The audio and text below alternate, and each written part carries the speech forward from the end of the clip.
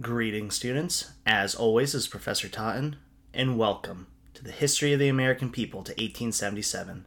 Today's lecture is entitled Manifest Destiny. Please follow along on the PowerPoint as I speak, and turn to the first slide, Westward Expansion. Americans continued to expand westward in the 1830s, 40s, 50s, and 60s. From 1841 to 1867, 350,000 men, women, and children journeyed to Oregon or California. They were seeking new land and opportunities, and had a widespread American belief that westward expansion was ordained by God. John O. Sullivan, the editor of the Democratic Review, referred to the idea as America's, quote, manifest destiny. He said, quote, to overspread and to possess the whole of the continent which Providence has given us for the development of the great experiment of liberty. We are the nation of human progress, and who will, what can, set the limits on our march, end quote. There were two popular trails westward you should know about. The Santa Fe Trail stretched 1,000 miles from St. Louis to Santa Fe, which was then part of Mexico. Travelers went 12 to 14 miles per day, on a good day that is, and Indian attacks were common. It was used mostly by traders, not settlers, who traveled between Missouri and Mexico, and by the 1830s, so much trading between the two places occurred that the Mexican silver peso became the primary currency of Missouri. But the most famous route is the Oregon Trail. It stretched 2,000 miles from Independence, Missouri to Oregon. It was a brutal 6-month trip, and contrary to popular myth, Indian attacks on wagon trains weren't that common, but death was. On average, there is one grave for every 80 yards. And how many of you have played the game Oregon Trail? I grew up with that, and I could never beat it. I always got sick and died, which is fairly accurate. Anyway. The route was used by mostly settlers who wanted to settle in either Oregon or California. Indians, British, and Americans already occupied the Oregon Territory, and if you may recall, the United States and Britain had agreed to a joint occupation of Oregon in 1818. Please advance to the next slide entitled Expansion and Expulsion. As white Americans moved west, they came into contact with native tribes who lived on this land for centuries. Over time, these white settlers demanded state and federal government assistance in ethnically cleansing the areas, forcing Indian removal upon native tribes. One of these conflicts was the Black Hawk War in 1832. Sauk and Kickapoo tribal members sought refuge in Illinois and Wisconsin after harsh weather and wars with other Indian tribes had decimated them. They were led by a man called Black Hawk, who wanted to avoid bloodshed. But he was forced into a war by the Americans, and he successfully beat a frontier militia unit. However, later on, he lost a major battle at Bad Axe, where most of his band were captured or killed. This solidified the area west of Lake Michigan as open for white settlement, and it also gave a very young Abraham Lincoln a little bit of military service, though he never served in combat. Another tragedy I want you to know is the Trail of Tears. In 1838, 18,000 Cherokees were forcibly removed from their homes and marched 1,000 miles to Indian Territory, which is in modern-day Oklahoma. 4,000 died from malnutrition, exposure, cholera, and harsh treatment. Soldiers forced the march with rifles and bayonets. And this was not the first one to occur on this route. Earlier, 25% of Choctaws died en route to Indian Territory between 1831 and 1835. And 3,500 of the 15,000-member Creek tribe died during their removal in 1836. However, not all removal attempts were entirely successful, as we will see in Florida. The Seminoles were ordered to merge with their old enemy, the Creek, and be relocated to Indian Territory. These Seminoles refused because that was their land, and because their old enemy, the Creek, had been slave owners, and many Seminoles had escaped Creek slavery. The Seminoles waged a bloody guerrilla war called the Second Seminole War from 1835 to 1842, which left 1,500 U.S. soldiers dead and cost the U.S. government $60 million. This was one of the bloodiest Indian conflicts in U.S. history. 4/5, or 3,000 of the Seminole tribe were forcibly removed to Oklahoma, but many survived by hiding in the Florida Everglades, and 4,000 still survive in Florida to this day. Now, I have a question for you. Are these lands empty out west? No. So what do you think is going to happen when new tribes are forced west and encounter new tribes? Well, they will be resented as newcomers, and they will also resent the U.S. presence in their lands, which will lead to conflict. Many of these western tribes, like the Sioux, the Cheyenne, and the Crow, would have violent confrontations with these new native newcomers, as well as the growing white settler population, which will culminate in the Indian Wars of the 1860s and 1870s. However, not every tribal story is one of exploitation and loss. A great example of this is the Comanche Empire, which was in modern-day northern Mexico, Texas, Arizona, New Mexico, and southern Colorado. From 1750 until 1877, the Comanche Empire dominated the political, military, and economic landscape of the Southwest. They were so powerful that they decimated northern Mexico with raids for horses and for slaves. The Mexican army could not beat them, which is one of the reasons why they asked for white Americans to come to Texas to help fight them. The Texas Rangers and the U.S. Army would try to stand up to them, but they were largely unsuccessful until the 1870s. But let's be clear, this is not a nice empire. Most are not. This empire prospered on slave labor from Mexico, from other Indians, and from white slaves, as well as the trading in stolen horses and getting plunder from war reigns. I will bring this up again, because we have to ask ourselves, how did the United States beat Mexico so easily in the Mexican-American War? And a leading reason is because northern Mexico was so decimated by the Comanche that it made it easier for the Americans to conquer the region. And as we will see, the peace treaty between the United States and Mexico had a specific provision that the U.S. Army had to protect Mexico from the Comanches and the Apaches. That is how powerful this empire was. Please advance to the next slide, entitled The Texas Revolution. Westward expansion had brought a lot of problems with Mexico. Mexico had been a Spanish colony, but got its independence in 1821 during Monroe's presidency. Texas was a part of Mexico's northern frontier, and in 1820, Texas contained only 2,000 Spanish speakers, with perhaps 40,000 Indians, including the Comanche and the Kiowa. The Mexican government wanted more people to settle there to secure Mexico's claim to it and to establish a buffer against U.S. expansion. And so, Anglo-Americans were initially welcomed there. Immigration from America into Mexican territory. Stephen F. Austin was an early colonizer whose village became a successful cotton colony. Austin was devoted to obeying Mexican laws. However, from the beginning, his colony had much more contact with the United States than with the rest of Mexico. And slavery was also a touchy issue in Mexico.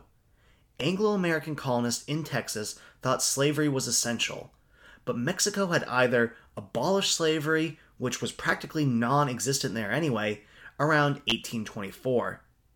Over time, lots of illegal Anglo-immigrants flocked to Texas as well. By the 1830s, Texas had a population of over 20,000 Anglos and only 3,000 Mexicans. So in 1830, the Mexican government forbade further American immigration and the importation of slaves into Texas. In response, the Anglos, led by Austin, agitated for reform, especially for the repeal of the law forbidding American immigration. In 1833, Austin went to Mexico City to argue for reforms, and the Texans eventually got much of what they wanted. However, Austin was jailed for over a year for writing a letter which criticized the Mexican government.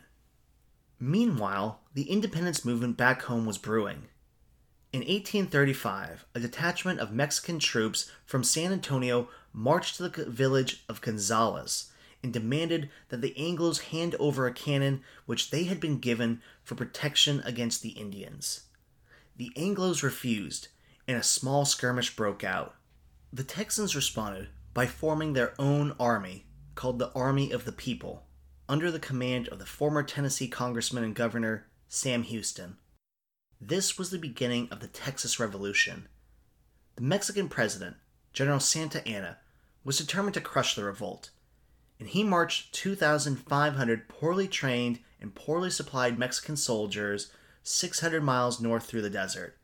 In the meantime, the Texas Army expelled the Mexican forces from San Antonio and occupied the old fortified mission called the Alamo. On February 23, 1836, Santa Anna's army entered San Antonio and demanded that the Alamo's troops surrender.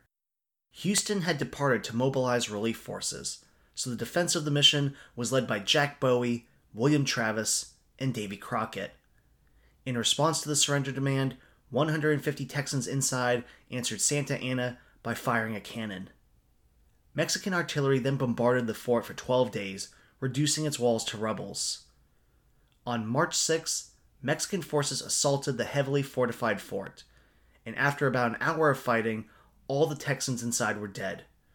Perhaps 600 Mexicans died in the strategically unimportant assault, and 4 days earlier, on March 2nd, the Texans had declared their independence from Mexico. One tragic event occurred after the Alamo. From March 20th to the 22nd, 350 Texan soldiers surrendered to the Mexicans because they were promised treatment as prisoners of war. But on March 27th, Santa Anna ordered their executions. The remaining Texan forces would remember the Alamo and these executions. But where was Sam Houston in all of this? Well, when he heard about the Alamo's defeat, he ordered a retreat to East Texas. And on April 21st, Houston's forces, which numbered 900 men, surprised Santa Anna near San Jacinto River. In the battle that followed, almost all of the 1,300 Mexicans were either killed, captured, or sent fleeing in only 20 minutes of fighting. Santa Anna fled but was captured the next day and was forced to sign peace treaties promising the following. First, Mexican soldiers would leave Texas for good and repay what they had destroyed. Second, Mexico would officially recognize Texas's independence. Third, Texas's southern border would be at the Rio Grande River, even though Mexican Texas' southern border had always laid at the Nueces River, and this would lead to a major problem down the road. On May 14, 1836, both treaties were signed, and so Texas became an independent country, the Lone Star Republic. But the first act of the new Mexican president was to reject all of the treaties signed by Santa Anna. Losing Texas had been a huge blow to the country that was already in political and financial turmoil. Many Mexicans wanted to raise an army and reconquer Texas, but they were too broke to do so. Mexico refused to recognize Texas's independence, and going forward, Texas also struggled financially and had its own belligerents who wanted another war with Mexico.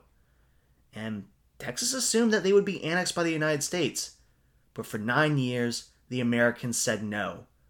Northern Whigs did not want to add a new territory that they assumed would become a slave state, and many Democrats, including Jackson and Van Buren, wanted to avoid bringing the divisive issue of slavery back before Congress. Regardless, many Americans, including future President Tyler, supported Manifest Destiny. Please advance to the next slide entitled 1844 Presidential Campaign.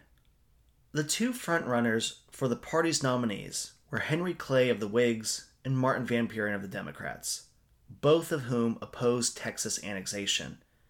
Van Buren's position on Texas upset most Southern Democrats, who blocked his nomination at the Democratic Convention and ensured the nomination of the dark horse candidate James K. Polk. Polk was the former Speaker of the House and the Tennessee governor, as well as a devoted expansionist. He ran a campaign to, quote, re-annex Texas, since he claimed it had already been in the United States since the Louisiana Purchase. He also promised to reoccupy Oregon.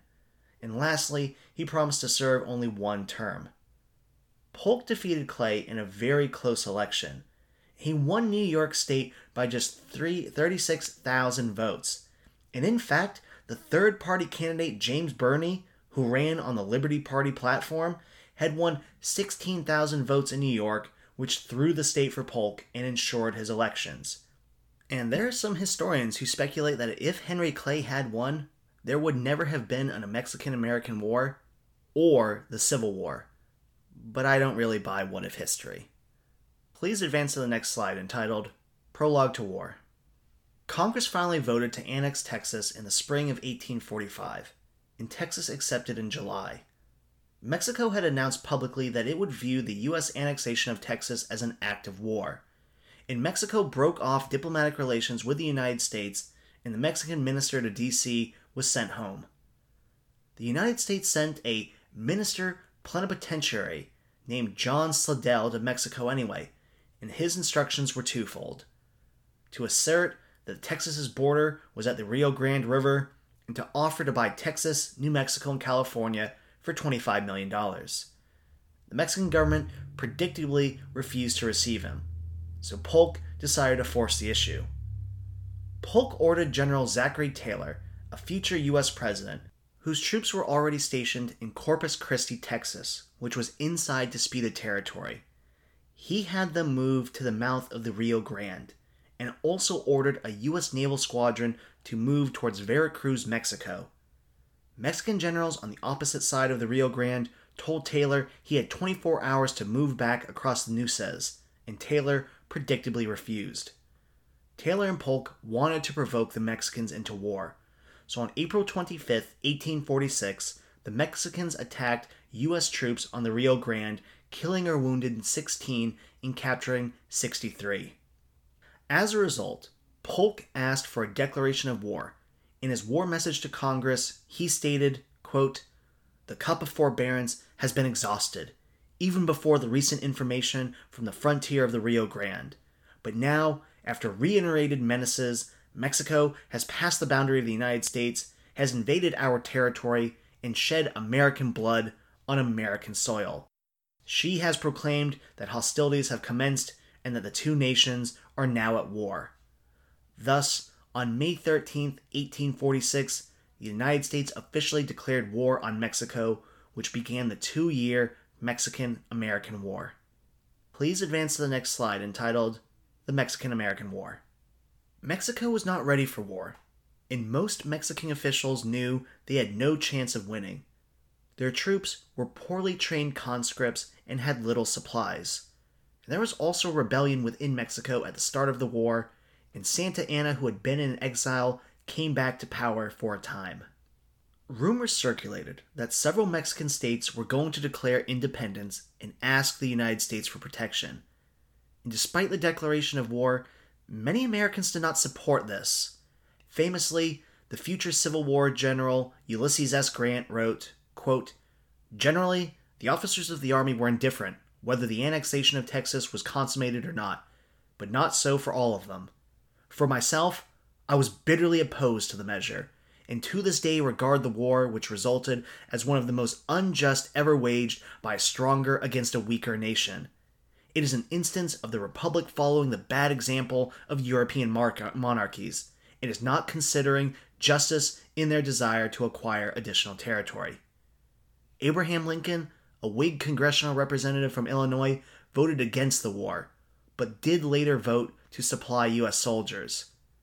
But Ralph Waldo Emerson put it best when he predicted, quote, "Mexico will poison us."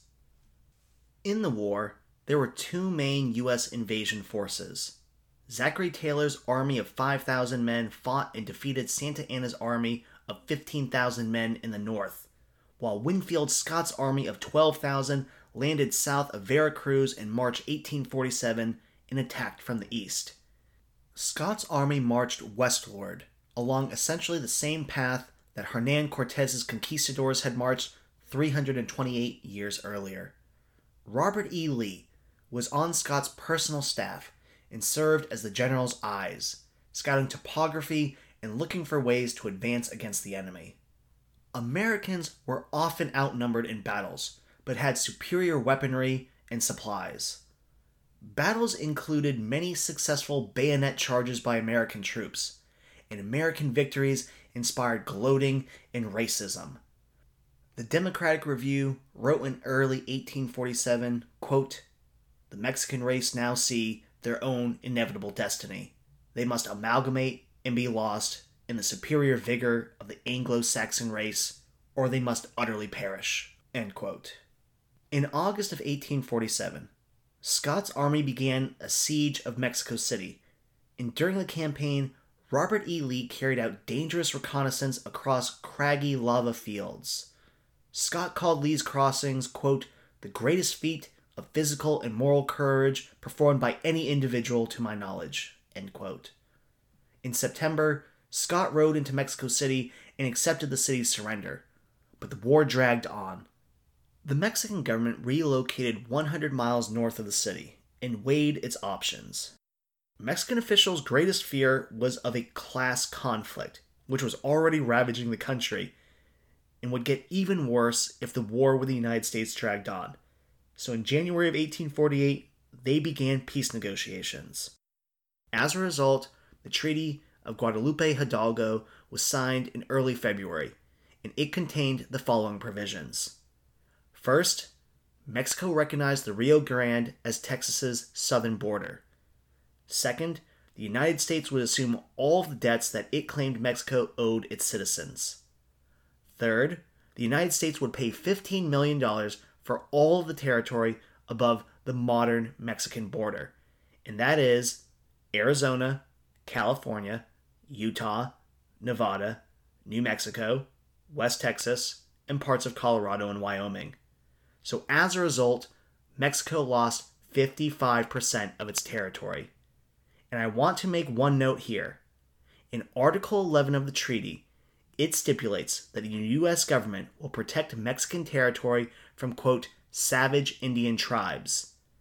In addition, the United States will not accept any captive from Indian slave traders, and the U.S. will not buy any stolen property from the tribes that were taken from Mexican territory. This is all about the Comanche Empire. They are so strong that this treaty between Mexico and the United States stipulates the U.S. will protect Mexican land and not acquire goods stolen from her borders.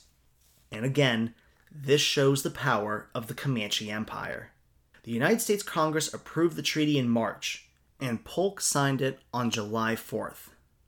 Earlier that morning, he had helped dedicate the marble cornerstone of what would become the Washington Monument. And these two events, on the same day, suggested to many in the United States that they were special and would have a bright future. But they did not understand the poisoned pill that they had just swallowed. Please advance to the next slide entitled, The Consequences of War. There were numerous consequences as a result of the Mexican-American War. First, the casualties. The war left 13,780 Americans dead, though fewer than 1,800 were killed as a result of combat. Most of the deaths were due to dysentery and sunstroke. By comparison, 25,000 Mexicans died, with some estimates suggesting twice as many. Second, the combat experience of many U.S. soldiers. Many American junior officers in Mexico, including Robert E. Lee, U.S. Grant, George B. McClellan, Thomas J. Jackson, Jeff Davis, Braxton Braggs, and others, 13 years later, would serve as generals in the American Civil War. But the lessons they learned in Mexico would later prove disastrous. The glorious bayonet charges that worked in Mexico did not work in the American Civil War against defenders with rifled muskets.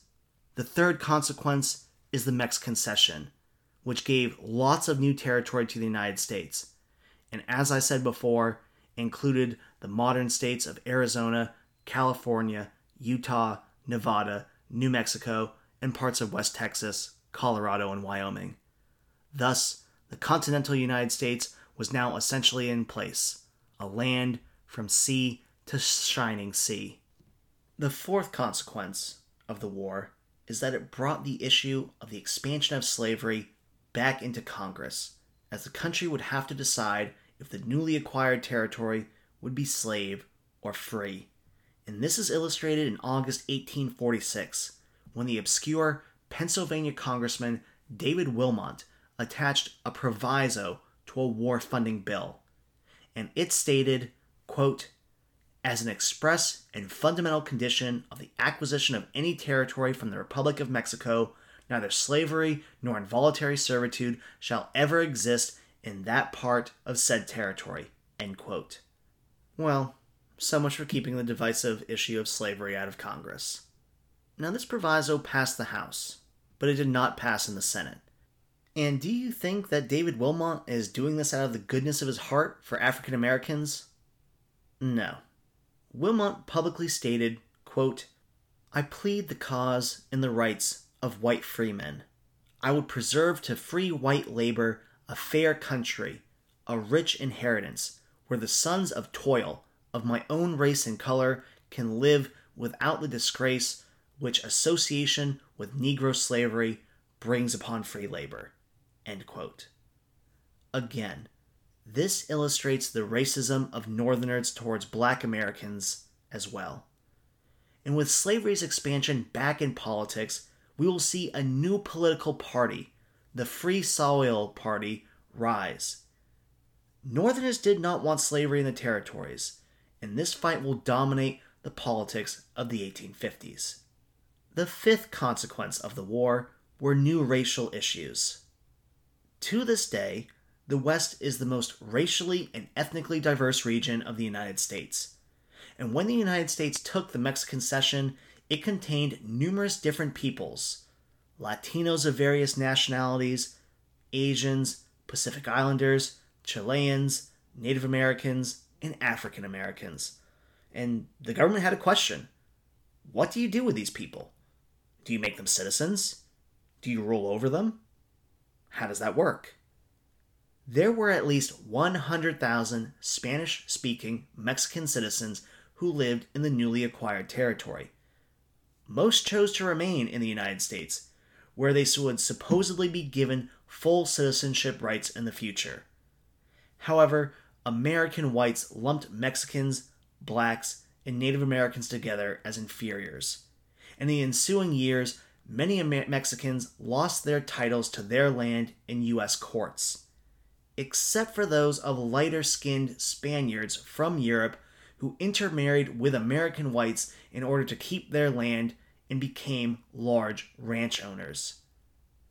Well, many Americans had been used to a white and black binary, but now they have to figure out what to do with all these other races. And how will they approach this? With pseudo-racial science, with eugenics, and other discredited methods. Does anyone know anything about the study of phrenology? It's the discredited study of skulls. And literally, Americans engaged in skullduggery, the digging up of thousands of Native American graves in order to study the skulls in hopes of finding a link between race and physical features. Americans created a series of pseudo-racial sciences, trying to figure out race, and these ideas were transplanted and disseminated by the American Eugenics Society. This society wrote many tracts on race that influenced numerous Americans and Europeans, and their lessons informed writers like Madison Grant, who published the book The Passing of the Great Race, which emphasized the use of eugenics to destroy non-Aryan races and people with physical disabilities. In the 1920s, a young corporal was in jail in Germany for staging a coup, and he was in the midst of writing a book, and wrote a letter to the head of the American Eugenics Society in Grant, telling them, quote, "This book is my Bible." And he stated that if he ever became leader, he would implement its program. And so there is a literal direct line between American pseudo-racial science and Adolf Hitler. You cannot make this shit up, people. So remember, saying stupid, hurtful things has repercussions, because you never know when some crazy person will take it seriously and follow up on it. The sixth consequence was the continued instability in Mexico. A bloody civil war took place from 1858 to 1861, after which the French invaded and caused more problems. The Mexicans would eventually emerge victorious, but at great cost. The seventh consequence, and related to the sixth, is the damaged relations between the United States and Latin America, who viewed the United States as an arrogant, aggressive power. We tend to think of Mexico and Latin America as unstable, but we directly contribute to this. We invade, we start coups, we fund rebels, we start civil wars, we install dictators. So if you want to understand modern immigration issues, it all goes back to a series of armed interventions over the last 100+ years. This is blowback, people. When you intervene abroad, it has long-term consequences. And see my US 2 course for more on that front. Please advance to the next slide, entitled The California Gold Rush.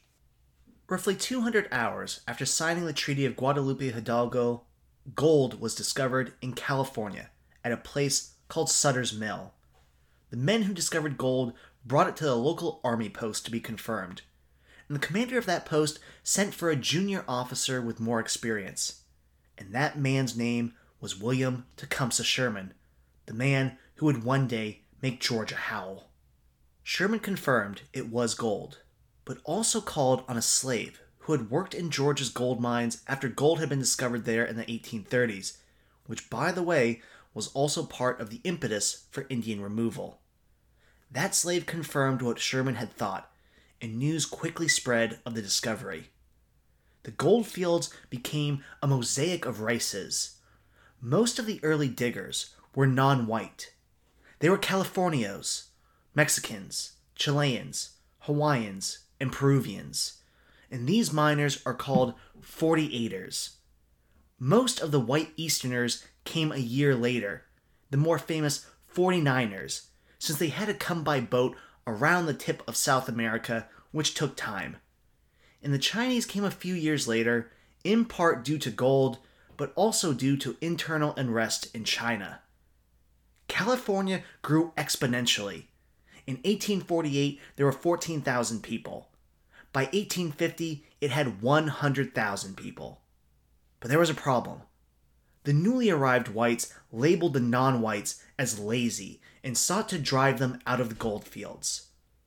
Whites also physically and economically harassed the Chinese and forcibly expelled many Latinos. There were roundups, assaults, lynchings, and organized hunts. The surviving non-whites were segregated into ghettos, and then whites passed laws so these groups could not own property or take part in certain economic arenas, which lasted for generations. The plight of Native Americans was particularly pronounced. In 1840, there had been 150,000 natives in California, with other estimates suggesting 300,000 natives there. By 1880, only 30,000 Native Americans survived in California. And this is using very conservative estimates. Historians can prove fairly conclusively that over a 20-year period, 20,000 Indians were murdered by vigilantes, not counting other deaths. In addition, birth rates plummeted as Native society was upended. Women were raped, were given STDs, and could not bear children. The historian Elliot West, who teaches here at the University of Arkansas, is one of the most premier historians of the American West, calls this episode, quote, bloodier California, compared with bleeding Kansas, who, as we will see, had less than 400 deaths in the 1850s. He and others argue that this is the greatest period of lynchings in American history, and it took mass violence by whites to racially order the West under white supremacy. Please advance to the next slide entitled California Gold Rush Part 2. Many of you have heard of the Gold Rush, but you probably don't understand how massive it was. It was the second widest social disruption of the antebellum era, besides the Civil War. Every community experienced the departure of settlers, and entire families were broken by it. Letters home and newspaper accounts were widely publicized. It tantalized the American imagination, but it often sold an image rather than the truth. Failed gold seekers returned home in droves, filled with stories and STDs. The memory of the gold rush lives on in popular culture, but again, it is a very narrow view. When you think of the gold rush, what do you envision? Right, a panhandler looking for gold in the river by himself. But in reality, it took tens of thousands of mine workers using water hoses to blast away earth and rock, looking for veins of silver and gold, and it produced an environmental catastrophe on a massive scale. And in the end, it did not create individual wealth, but corporate wealth. The ones who made money are those feeding, clothing, and supporting miners, not by being one yourself.